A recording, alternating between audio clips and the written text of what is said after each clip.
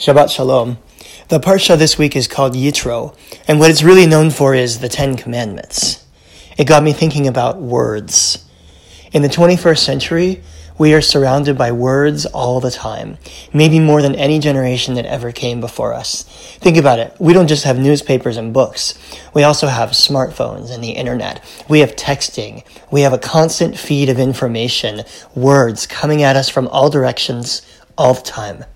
It's a feature of life today. As Jews, we're also people of words, especially because we are a people of books. Part of Jewish life is about making meaning out of words, by reading ancient words, and by reading words about ancient words. What did the commentators have to say about our ancient texts? This week's portion is also about words, but if we dig a little deeper, we'll find that it's not only about words, it's also about silence. When we find our people this week, they're standing at Mount Sinai, ready to receive the Torah from God. And it says, Vayidaber Elohim et kol hadvarim ha'eleh. God spoke all these words to the people. And what are the words God speaks? The Ten Commandments, of course. I am the eternal your God. You shall have no other gods before me. Honor your father and your mother. Keep Shabbat. You shall not steal. You shall not commit adultery. You shall not covet. These have come down the centuries as some of the most important words in all of history. They sit at the center of a document that sits at the base of the values of the society that we live in today. So you can imagine that the experience of hearing them directly from God's mouth, such as it is, must have been amazing and incredible, and perhaps totally overwhelming. In fact, right after God finishes speaking all those words, the people go to Moses and they essentially say to him, Moses, we've had enough. This has overwhelmed us. We want you to go up the mountain and hear the rest of what God has to say and relay it to us. The experience of hearing this directly from God is too much. And so Moses does. He goes up the mountain and he receives lots more words. Next week's Parsha, which is called Mishpatim, or laws, also considered to be part of the revelation at Sinai. So there's a question in the commentaries that about how much of the revelation, how much of the Ten Commandments did all the people actually hear directly from God? In the Torah, it looks like it was those 10 commandments, and then the people send Moses off to hear the rest. The commentator Rashi actually says, nope, it was only the first 2 commandments. Those are the ones that are spoken in the first person. I am the eternal your God. You shall have no other gods before me. Some of the other commentators say it was less than that, just the first commandment, or just the first word of the first commandment.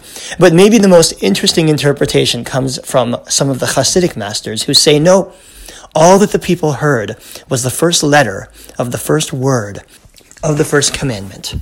So what's the first word of the first commandment? Anochi, I, as in I am the eternal your God.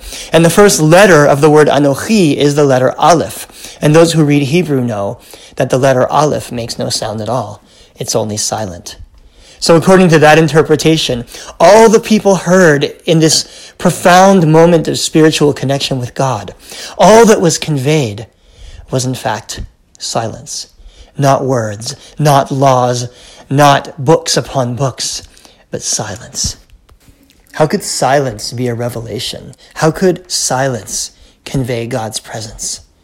Well, actually, if you look at the name of God, you can see that silence or breathing plays a role in what God is. The most personal name for God in the Torah is Yud He Vav He. It's a word that we don't pronounce. We don't know how it was pronounced exactly in ancient times. We usually replace it with the word Adonai, which means the Lord. But it doesn't mean Lord. It actually comes from a Hebrew root that means to be. And so in a sense, this Yud He Vav He, this name for God, means the one who was, who is, and who will be. And if you try to pronounce those letters together, the Yehava, what you really get is the sound of breathing. So what is God? God is the breath inside us. God is the ability to simply be.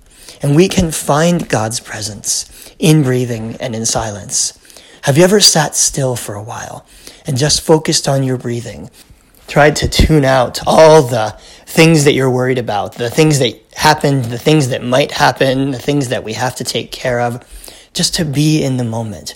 It's one of the most profound spiritual experiences that there is, because it gives us a sense of our own capacity to simply be.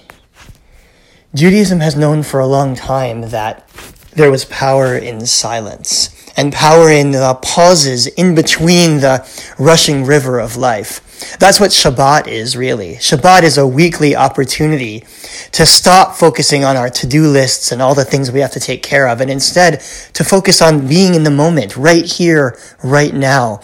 What brings me meaning? With whom do I create community? What does it feel like to just be? We can have that experience on Shabbat, and it can bring a great deal of fulfillment and wellness into our lives. We can actually have that experience anytime, any moment where we sit down and focus not on what we have to take care of or what we're worried about, but focus on the here and now, on how things feel, on what it feels like to breathe, on what it feels like to be. So maybe one of the most important pieces of our revelation from God, so to speak, in that moment, wasn't the words, the commandments, the books. Those are important, but let's not forget about silence. When our people stood at Sinai, what they heard from God was their own capacity to be in the moment, to recognize the blessing of being in this world. This Shabbat and in this coming week, may we also cultivate our own capacity to be, to breathe, to appreciate, and may it bring us a sense of the blessing of life. Shabbat Shalom.